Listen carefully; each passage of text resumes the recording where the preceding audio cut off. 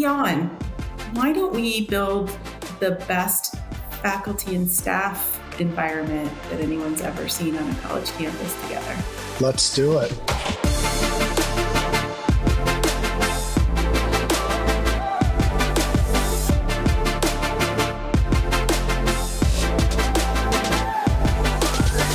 Hello, Loren. Hey, Kelsey. How are you doing I am today? doing great. How are you doing? This was a fun one. It was a fun one. We are still recording on a Friday, and it's late afternoon, so I think we might be a little loopy by now. Ready for the weekend. Yeah, I am. Why don't you tell us who our guests are today? Yeah, this one was a little different than some of our other podcasts in that we have colleagues we work with all the time on this episode. Jan van den Kieboom is the founding principal and president of Workshop Architects, full disclosure, where I work. And our other guest was Salli Darden, who is the chief brand officer, chief marketing officer for Chartwells, full disclosure, where Kelsey works. And we decided it was time for us to bring on colleagues who are part of our leadership sphere. And it was just a lot of fun to have them with us. I'll mention just briefly, Workshop specializes in environments, as Jan describes it, that impact people's lives, particularly in higher education, has worked on well over 60 campuses across the country. And I'll let you say a little bit about Chartwells and where Salli is, since you know it so much better than I, and then we'll talk a little bit about what we heard. Right. So Chartwells, food service provider, operator in the higher ed space, works with hundreds of colleges and universities across the country. And really the focus, and I think this came out today in the conversation, is around how do we become true partners and have value alignment with the institution that we're working with to serve the needs of the students right on that campus. Yeah. One of the things that I really appreciate, and not just appreciated from today's episode, but appreciate about these two people, is what most people see is food being served or buildings being designed, but they bring a perspective, and our listeners will hear today, I know this, they bring a perspective to the work that's about purpose, about impact, about transformation. And I was just so heartened to hear them talk a little bit about why food service and why design matters to higher education. And it's important for our higher ed colleagues to hear that, I think. And the interconnectedness of the two. I think we get a little insight into the back and forth of how two companies like ours work together and why it's so critical for business partners to have relationships that then benefit even the universities deeper. I also think their personal stories and kind of the experiences they had either as children or young adults really shaping the way they show up in their roles today. Yeah. And why they chose higher ed. I mean, that background and shaping and why that's been really important for them to want to work with higher education specifically, I think is important too. Yeah. Well, let's take a listen. Okay.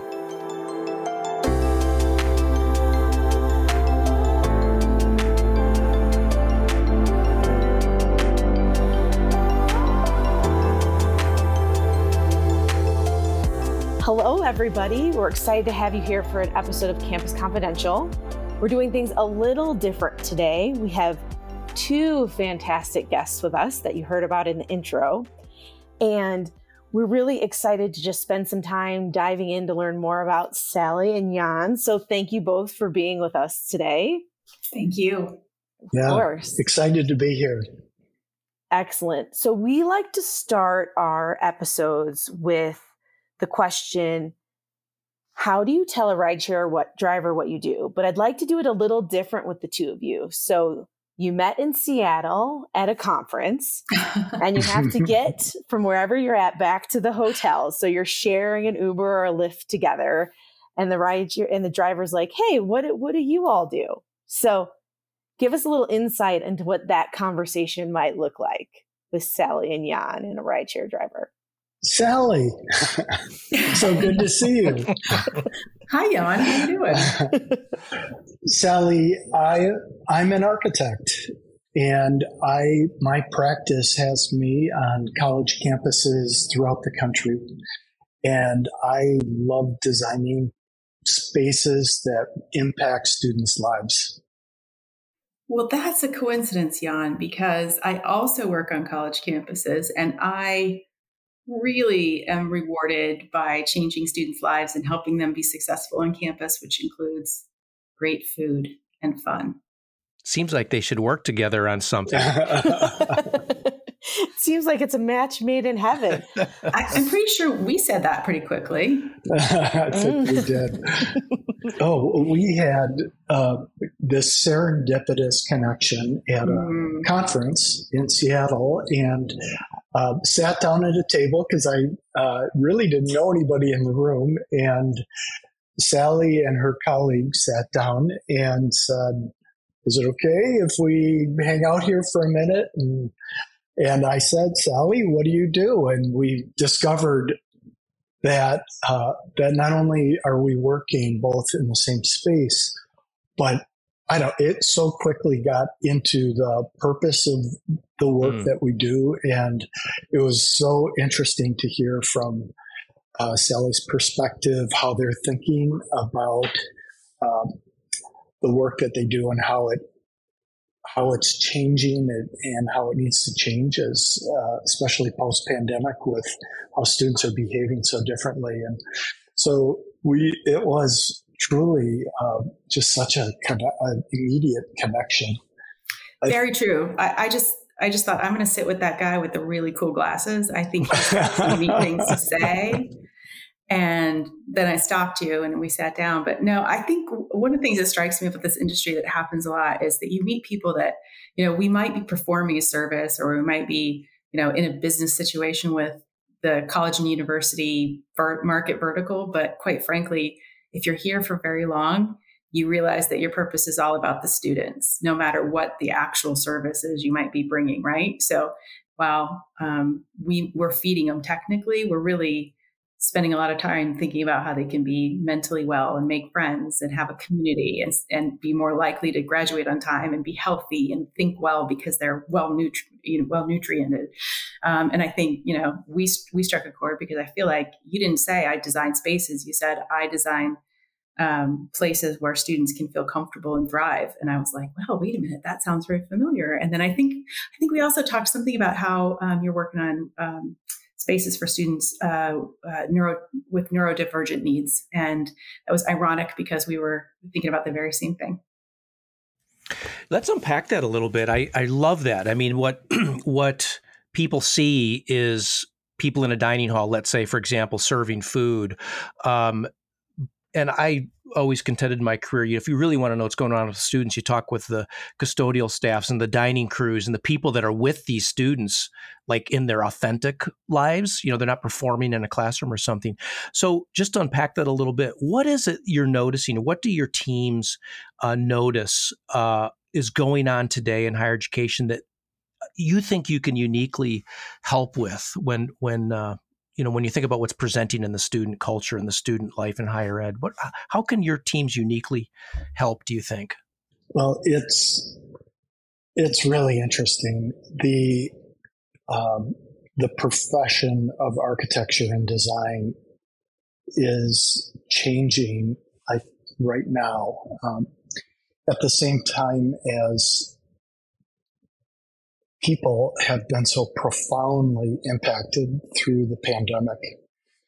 And I see not only our firm, but colleagues in other firms taking a much more nuanced approach to how we're thinking about environment, and thinking a much more nuanced approach about the types and variety of spaces that are needed to support people's well-being.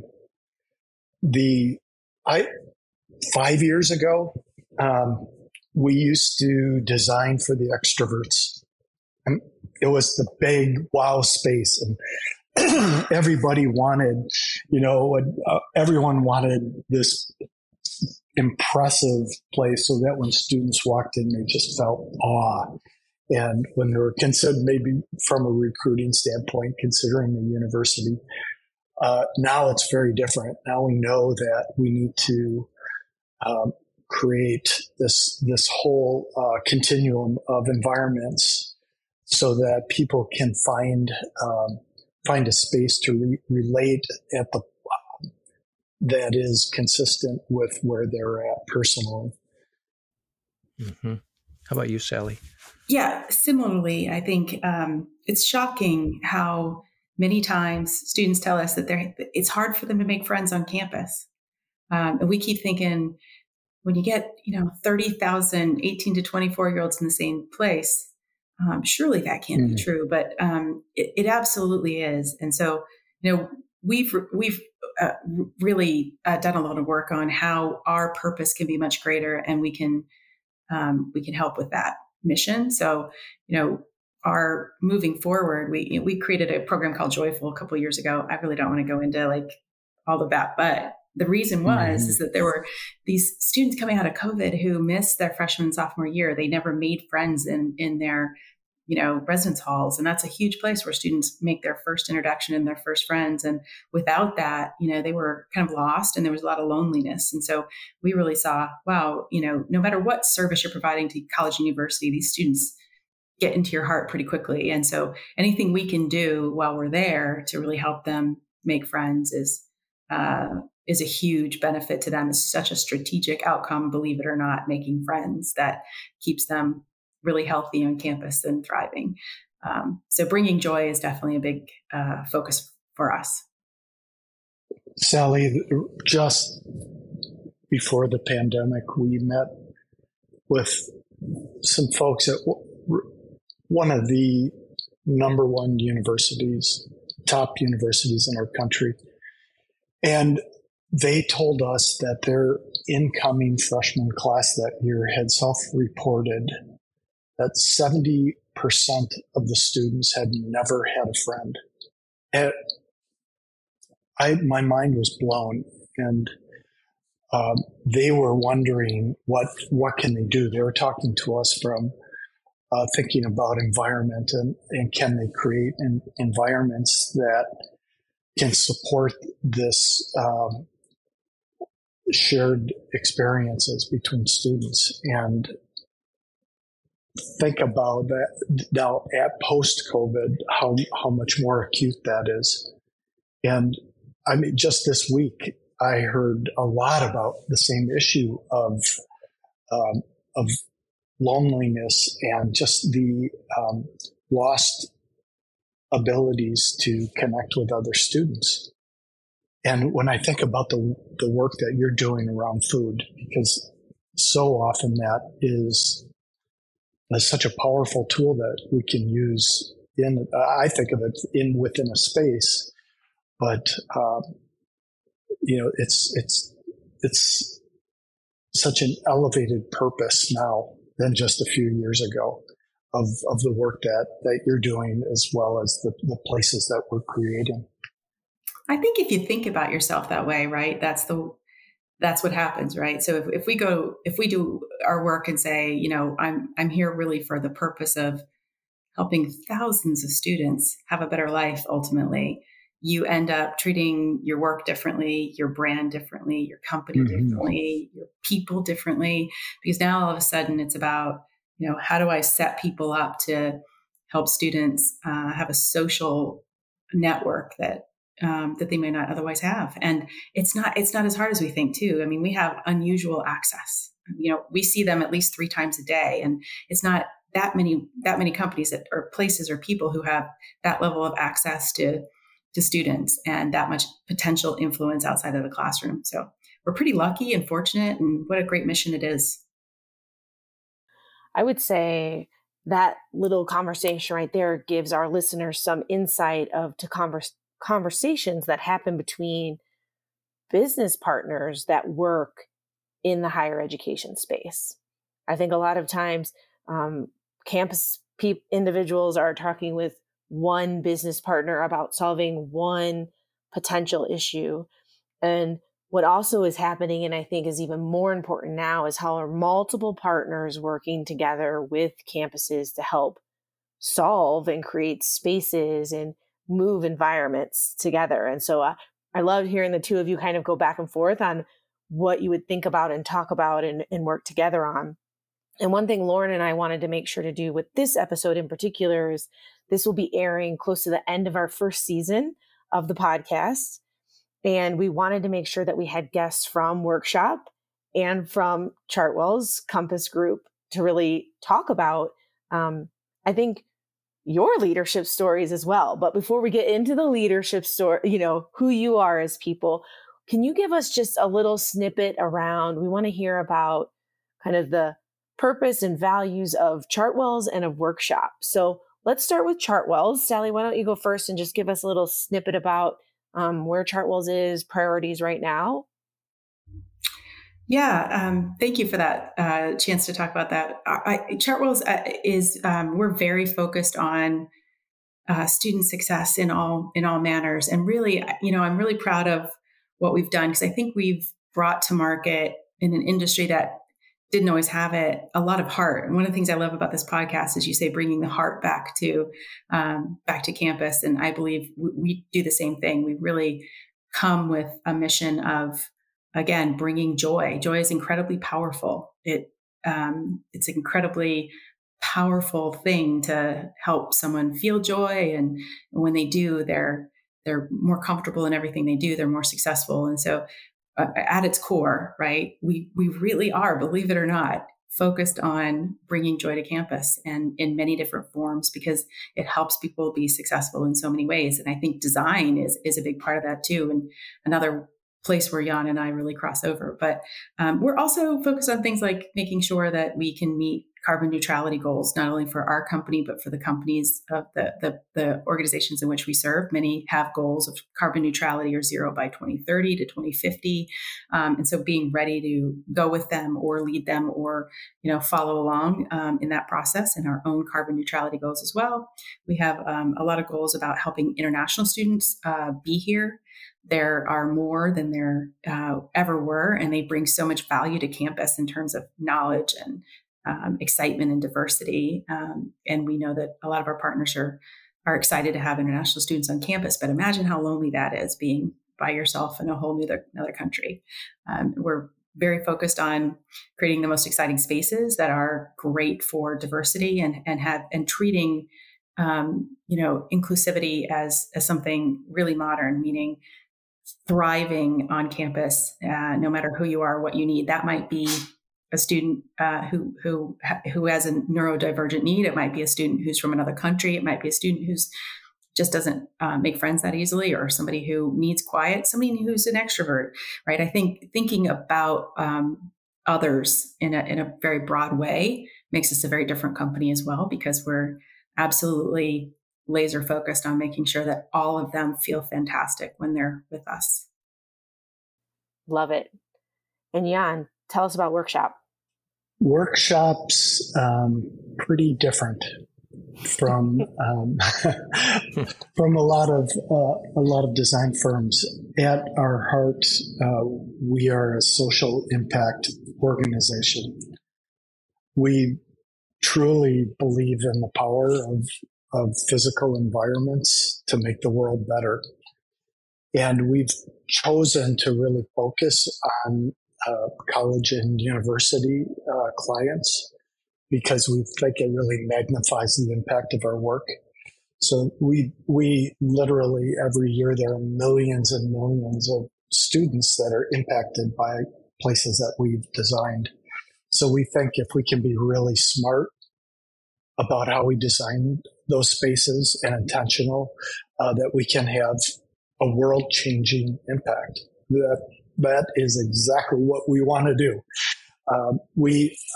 I'm very fortunate to work with a lot of very smart people like Loren Rullman. We have other researchers, social researchers on our staff, which is unusual for a design firm. We've been thinking a lot about how do we measure the impact of what we're doing and have research-informed processes. We're also it's very unusual that we are a certified B corporation. We're just one of a handful of design firms in the world that have achieved that. We're something we're really proud of. We think of it as a mechanism that to express who we are as an organization. And for those of you who don't know, B Corp is a social and environmental impact standard. So Patagonia is probably the best known B corporation, and Ben and Jerry's, but it shows, I think, the heart of the people that I work with.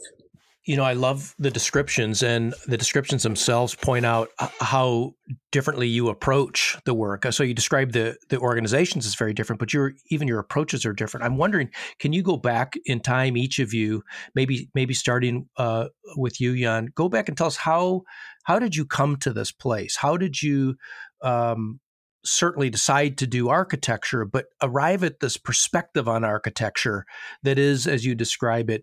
And Salli, I want to have you do the same in just a minute too. How did you come to this role that looks a certain way, marketing and brand officer and this sort of thing, but then expressed and practiced in a different way? So Jan, could you talk about that a little bit?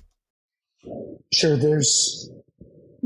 I love the question, Loren, and two things come to mind. One has to do with environmental behavior research approach to design, and the second has to do with an engagement approach. When I first got out of architecture school, I worked for a small firm that was had gotten a commission to design a bunch of special needs housing for Goodwill, the Goodwill Corporation. And they gave it to me to design. And these were people with cognitive disabilities, had severe, other buildings were for people with severe mental disabilities, and some with physical challenges. And it was such a heavy responsibility as a young designer. So I started to look at all of the research and read as much as I could about how physical space impacts people of different ability levels. And it just changed the way I started to think about design. It brought a level of responsibility that I just, maybe an awareness of how physical environments can change a person's life. The second kind of formative experience was one of our first, after I started workshop, we got hired by a university to design a new student union. And the building was funded by student fees, 100%. And when students agreed to fund this project, they had a provision that they would get to make all the decisions. And administration would only be there to advise them. And so we are these young, eager architects, and we suddenly had this room full of students, and we had to figure out how to work with them. We immediately found out that drawings weren't going to be the answer. So we moved into the res halls, and we lived there for a while and walked the campus with them at night and heard stories about the meaning of different spaces on campus. And then we started building models, hands-on, that we could get together and rip apart and put together in different ways. And we co-created a vision for this project. And that then became, suddenly we became known as this firm that could work with college students. This was 25 years ago. And every project since then has built on that approach to engagement. And we still build a lot of models. It's just that now we use 3D printers and CNC milling machines more than we do X-Acto knives. although there's some of that too. Yeah. Yeah. How about you, Salli? How did you arrive at this perspective on what you do that's just a little different than others? Well, it is so nonlinear. I actually started out thinking I wanted to do, I don't know, international relations or something like that. I studied international affairs and economics in undergrad when I wasn't honestly snowboarding. I was in Colorado. So I think I was actually studying good powder days, but anyway, and working in hospitality kind of part-time while I was in school, but just loved it. And I am analytical. I really love insights work. So that part of my brain was certainly having a good time, but the hospitality part just felt more human to me. It felt more like purposeful. I'm going to take care of other humans. I'm going to have some sort of connection to, and feeding is very human, right? It's so personal and it's so necessary that it felt really warm and personable to me. And anyway, so I went to culinary school. Actually, I started that direction. I went to Culinary Institute of America in Hyde Park, New York. And this is a crazy story. However, when I was there early on, Julia Child came to campus, and I was one at this is my early 20s, and I was one of those early 20s people who I wasn't afraid of things. And I just raised my hand for everything, which I've often told people I actually recommend, because you never quite know what getting yourself into hot water is actually going to do for you, which is what the story is really about. So Julia Child came to campus, and they said, who wants to make an omelet for Julia Child in the boardroom? And of course, my hand shot straight up before I could think about, how intimidating that actually should be. So I ended up in this situation where I was in the board. I mean, I'm a youngster, and but I love what I'm doing. I love learning. I love being in school. I'm having a great time. So I'm up at the boardroom at the Culinary Institute, and I'm making an omelet for Julia Child. Now, I practiced ad nauseum. I mean, it's an omelet and it's Julia Child, right? It's like the height of doing it right in French cuisine for the height of who knows what that looks like. So practice. I get up there, I'm table side. There's all these really important people around this table, right? Everybody's who's who of kind of the industry. And I'm, this kid in the corner just trying not to mess up an omelet. And in my practice, I did it right, 512 times. But when I got in front of Julia Child, I messed up her omelet. And by doing that, what I did was I got too much color on it. So she, she sees me over there and I'm struggling, and I'm like at this table in the corner, and she's at this very important meeting.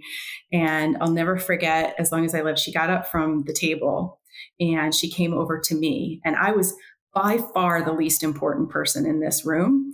And she spent the rest of the meeting with me. So She came over, put her arm around me, and she said in her way, "Don't worry about it, babe. Just put some chives over the top and nobody will ever notice." And I've seen these chef shows. That's not how it works on TV. There's a lot of yelling. Yeah, no, she was just unbelievable. She sat there with me and she practiced with me and showed me that my arm technique needed to be different. Wow. And what that really meant to me foundationally was that, there's just this lovely human connection of everybody in the room, no matter what position you're in. And she changed the trajectory of my career and how I think and how I approach leadership. What better leadership's lesson than Julia thinking I was important when I really wasn't. And so anyway, big change in my life, and a big change of hospitality, I think, entering my blood system. Yeah, what an experience to have. That's amazing. So, Jan, I want to go to you with this next question. It makes me think, listening to you both talk, we're talking about international students, we're talking about people with different backgrounds, how to serve them. And Jan, you kind of started at architecture school, but I think you had a whole life before you went to architecture school. Is that fair? To assume? That's true. Yes. So tell us kind of what made you even, who were you before you decided to become an architect, or did you just born that way? I was made that way. So my father immigrated from Holland, and he couldn't speak English when he got here. Little shout out to Marquette University. He was working on the boilers, and one of the nuns took him under her wing and said, his name is Jan also. Jan, you need to learn to speak English and you need to go to college. So he ended up an engineer. And then at night, he started designing houses for people. And because he was, very industrious. And my grandpa in Holland was a blacksmith and taught my dad blacksmithing. So we would tear down barns, salvage the wood, and then we would get scrap iron and weld these like beam brackets together. And then we would build these big fires and pour oil on it to anodize it. And from this, we would build these really handcrafted houses. And so the whole time I was growing up, it was building. And my dad because he wasn't an architect, he would build these elaborate models in our house with every piece of wood glued in, like every 2x4, so I could figure out how much wood to buy. And he used to tell me if he could do it again, he would have been an architect. And so now both my brother, who's one of my colleagues at workshop, and I are both architects. And I just never considered doing anything differently. That's amazing. So Salli, a little different question, but kind of continuing on your path. You figure out how to make an omelet with Julia Child. Like, where did your career go from there? Oh, geez. Well, I did spend some time in the hospitality industry, and I worked for another incredible guy named Rick Bayless in Chicago. After culinary school, I really wanted to learn about regional, authentic Mexican cuisine, and I really wanted to learn about the people of Mexico through their cuisine. I think might be more specific how to do that. So he wasn't hiring. So this is a true story. This sounds a little stalkerish, but I would go see him every day and I'd say, I really think you should hire me. And he was like, yeah, we don't know. And then, I'd come back. I'd be like, no, you should hire me. And he was like, yeah, no, we don't have any positions because we don't take interns. We're not going to do that. And then finally I convinced them. I said, how about this? If I'll work for free for 30 days. And if you don't think I'm worth paying after 30 days, I'll leave you alone. And he said, deal. So I don't know. I just didn't have much fear. I just was like, let's just see what happens. And that gets you a long way. I think. So I just went for it. And he was really special for me. I learned a lot there. So I would cook during the day and he had an incredible library and I would spend my evenings reading through his incredible library. And then I met all of the people that worked there and they would tell me their stories. And I brought in a map of Mexico and then I would point to different places on the map and they would tell me about what it would be like to live there. It was really a beautiful time. And he was really a pioneer because he had the whole family's working in his restaurant. It was really exceptional. And at the time, all these experiences, I didn't know how I was going to weave them together, but it turned out that they each taught me like one foundational thing about the leader I am today, right? So Julia taught me that everybody has something to share and everybody's important. And that leadership grace looks like getting up from the important table. And then, he kind of taught me that investing in understanding others takes you kind of everywhere. And you never know what you're going to learn from others and to invest in your people. So again, once it was in my blood, I think that hospitality piece just kind of continued. And I don't know, just kept working hard and getting lucky. I had a lot of good mentors. I got really lucky. Oh, Salli, we need to spend time together because I lived in Mexico for a bit. And I once saw Rick Bayless give a keynote at a food service conference. Maybe you were there, on culture. And he did it by cooking. It was all food and color and story and people and histories and narratives and journeys. Yes. It was fantastic.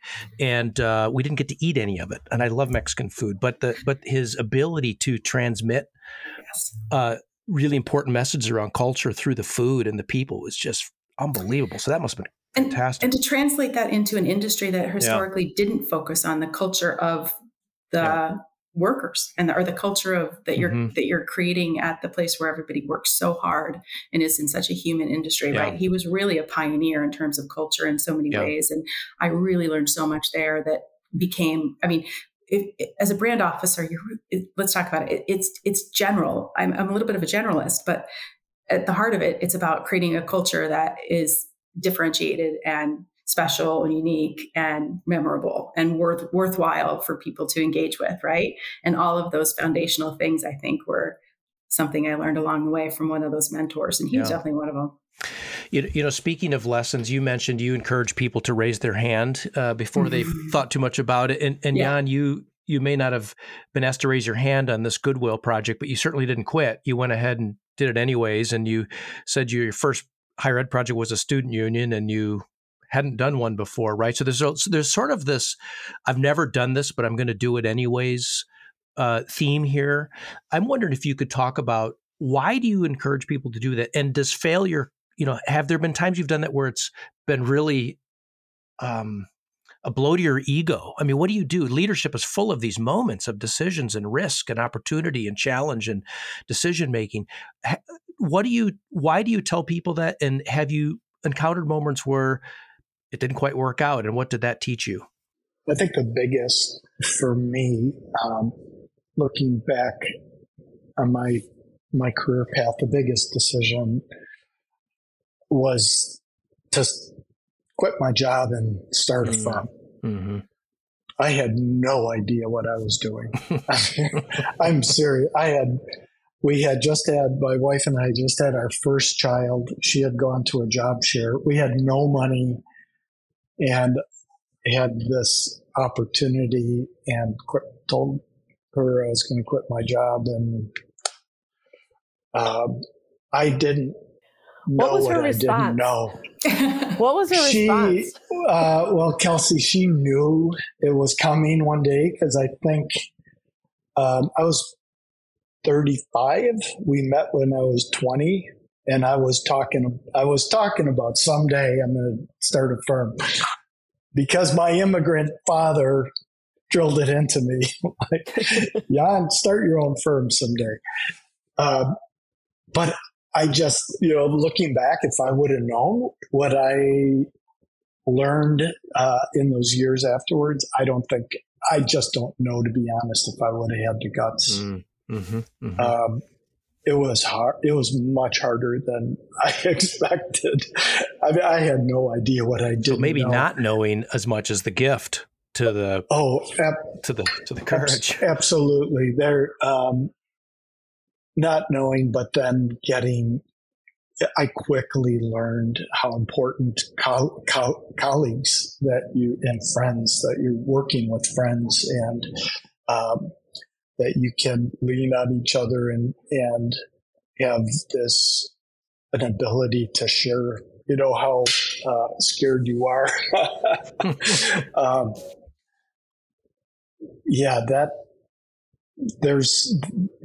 There's been other times that along the way, there's been just so many wonderful, magical, incredible moments, but there's been some really tough ones, like working through the recession, and anyone in the construction design, it was just brutal. It was so difficult. And Salli, you mentioned raising your hand, encouraging people to do that. I can't remember exactly how you described it, but what I heard, if you didn't say it, was don't be afraid, just do it. Right? Mm-hmm. Can you talk about why you tell folks that in your teams, and also in the context of now your leadership responsibilities, when doing so, actually can commit the organization to things, or themselves to things that might be more challenging? How do you work through?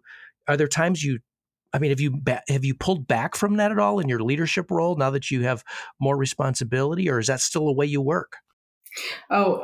Risk is very real for me. Let's be real. I do assess risk more now, certainly, than I did when I was 22.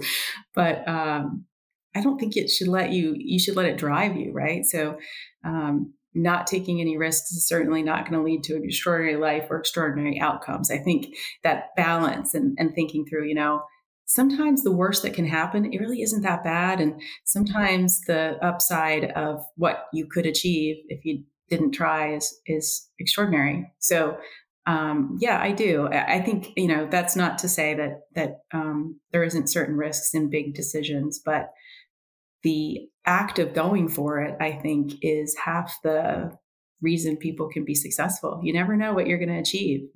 I can't tell you how many times I've made a phone call to somebody like a Jan and said, "Hey, would you like to partner with us?" And where some people would say, "Oh, they wouldn't want to do that."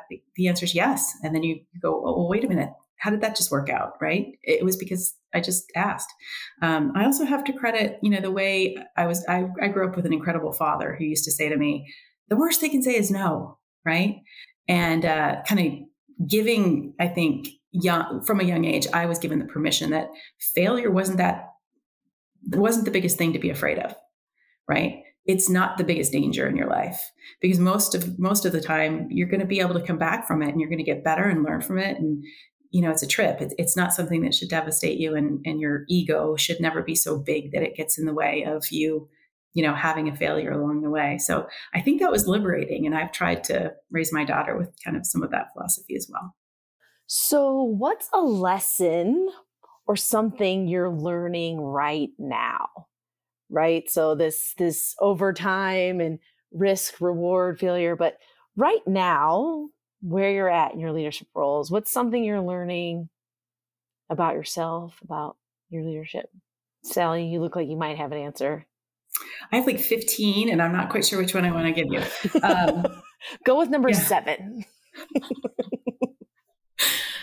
Okay. Well, I mean, this comes to mind. I don't know if this is actually the best one, but we're in the strangest place right now professionally, where our growth is extraordinary. And, I've been in situations where you didn't have extraordinary growth, but in the role I'm in now, we are at a place where our brand is as strong as it's ever been.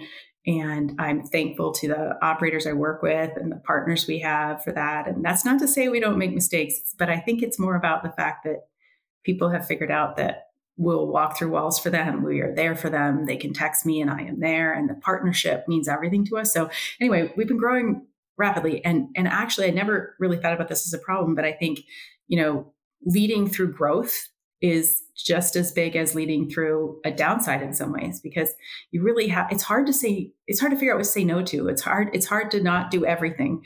But yeah, as a leader, I owe that to my team to kind of figure out what are the things that need to be the highest priorities, and how do we continue this growth, but do it in a way that everybody can really feel good about and be successful, and the team can have balance and be strong. And I think it's going relatively well, but I think a lot about that on a daily basis. Yeah, that's totally fair. I mean, burnout can happen in both directions if we're not careful.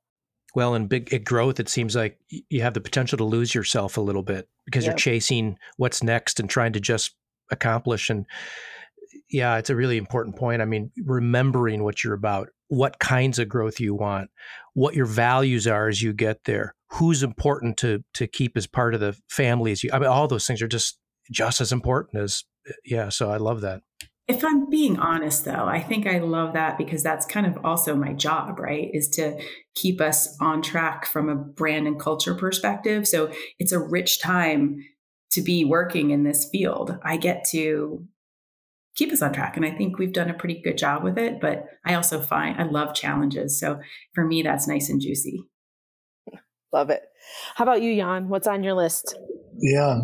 Well, I'm spending a lot of time right now on planning for the longevity of the firm. So I'm spending much more time, as they say, working on the business rather than in the business. So my role has really changed over the last number of years, and it's changing more now to one of facilitating other really talented people and helping them really be the leading the the design and which in our firm, that's the big outcome. But being, working on like the structure of the firm and how can we, as we've continued to grow, keep this, what we love and what's so like our soul and what's so important to us, and let that grow with us and certainly not get lost. So that's really fun. I really enjoy, I've been learning a lot myself through this process, and it's exciting to think about the next generations of leadership as my role has really shifted. I've got I work with people that just I do it much better than I did. and that's super exciting to see the firm do better as other people are taking up leadership roles. And my role is the elevated importance of being there as an encourager to colleagues is something that I love anyways. I love to see other people do well and grow. And so it's a fun time in my career. Plus, I got to say, we are working on the coolest projects. My mind is blown what I get to work on and just like walk through the office and see what people are doing. It truly blows my mind. It's incredible. That's amazing. So you get to be the architect of your firm, of the people. Yes. Yeah. It's just the next phase of architecture for you. That's amazing. So before we end our time with you all today, I know both of you a little bit and know you do some fun things outside of work. So can you share with our listeners, like, how do you keep yourself grounded? You both have very big roles.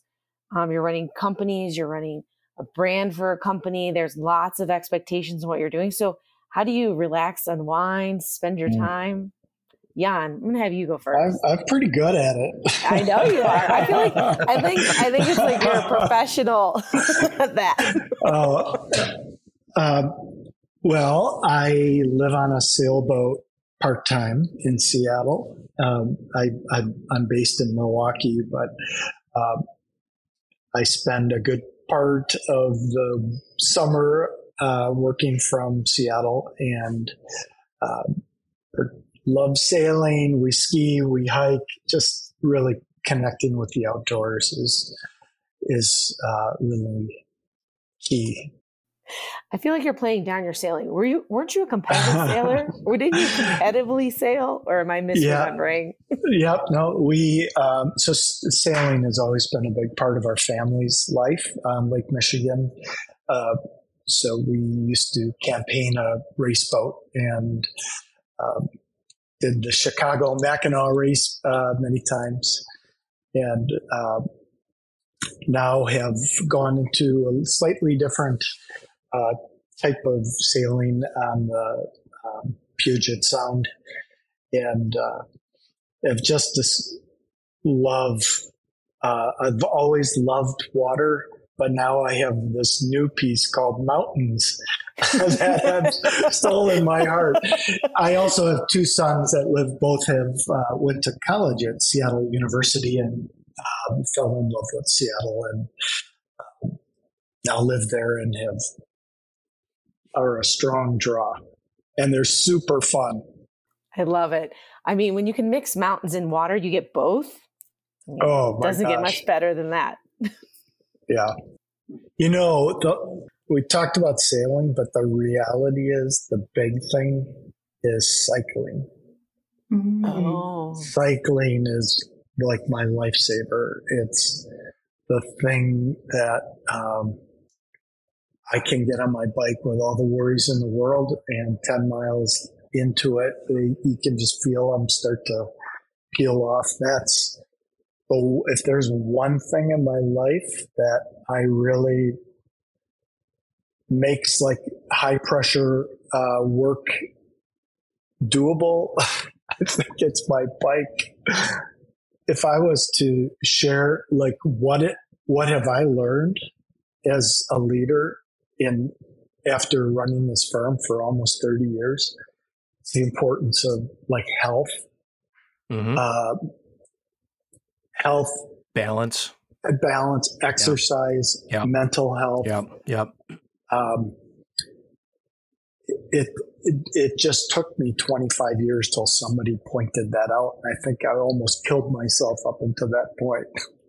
How about you, Salli? What do you do? Are you racing sailboats? I don't know how to answer after he lives on a sailboat. You had me at sailboat. Well, you started at snowboarding earlier in the. Yeah. So. I still do ski and snowboard. I love that. You can take the girl out of Colorado, but I still go back a lot. I have a 22-year-old daughter who is just so cool. I would be friends with her even if she wasn't my daughter. So I really enjoy spending time with her.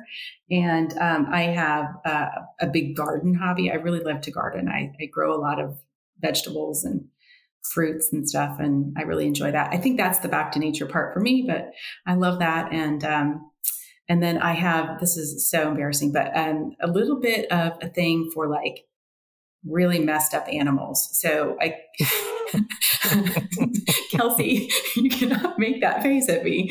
All right. So, I mean, I can't think at the height of it. I had 3 dogs with 1 working eye between them, but now I'm at like 0 working eyes and anyway, I rescue senior dogs and I don't know. It's just a passion of mine. So they're a lot of fun, but I only like they're hilarious too. I mean, they provide a lot of entertainment. So there's a few things I do. So you love people and animals. You're well-rounded. It's true. Yeah. I hate to say it. Well, we really wanted our listeners to experience what our conversations are like, Kelsey and my conversations with colleagues that we adore. And we wanted our listeners to hear that business partners, people adjacent to higher education, think about the student experience, think about the campus experience. You certainly illustrated that. I promise everybody we prepped you none, and you really, I think shared why we love working for these 2 companies, Chartwells, Compass, and Workshop. So, when you say things like creating environments that impact lives and bringing joy to higher education and staying hungry, humble, and smart, and all of those kinds of things, that it just feels so good to us to be able to work with you. So we want to thank you for sharing your talents and your reflections and your leadership with us, and your comments and insights with all of our listeners. So on to more together. Can I just point out, you didn't just not prep us, you gave us different questions than you actually asked us. That's by design. Hey, you got questions? We just gave that part away. Well, we knew you raised your hand at everything. So. It didn't turn out to matter, Jan, so you didn't miss anything with the questions. Well, that's good. Well, you passed. That's quite a trick, y'all. I'm going to try that. Well, you passed. It worked out okay. Oh, yeah, it did. It did.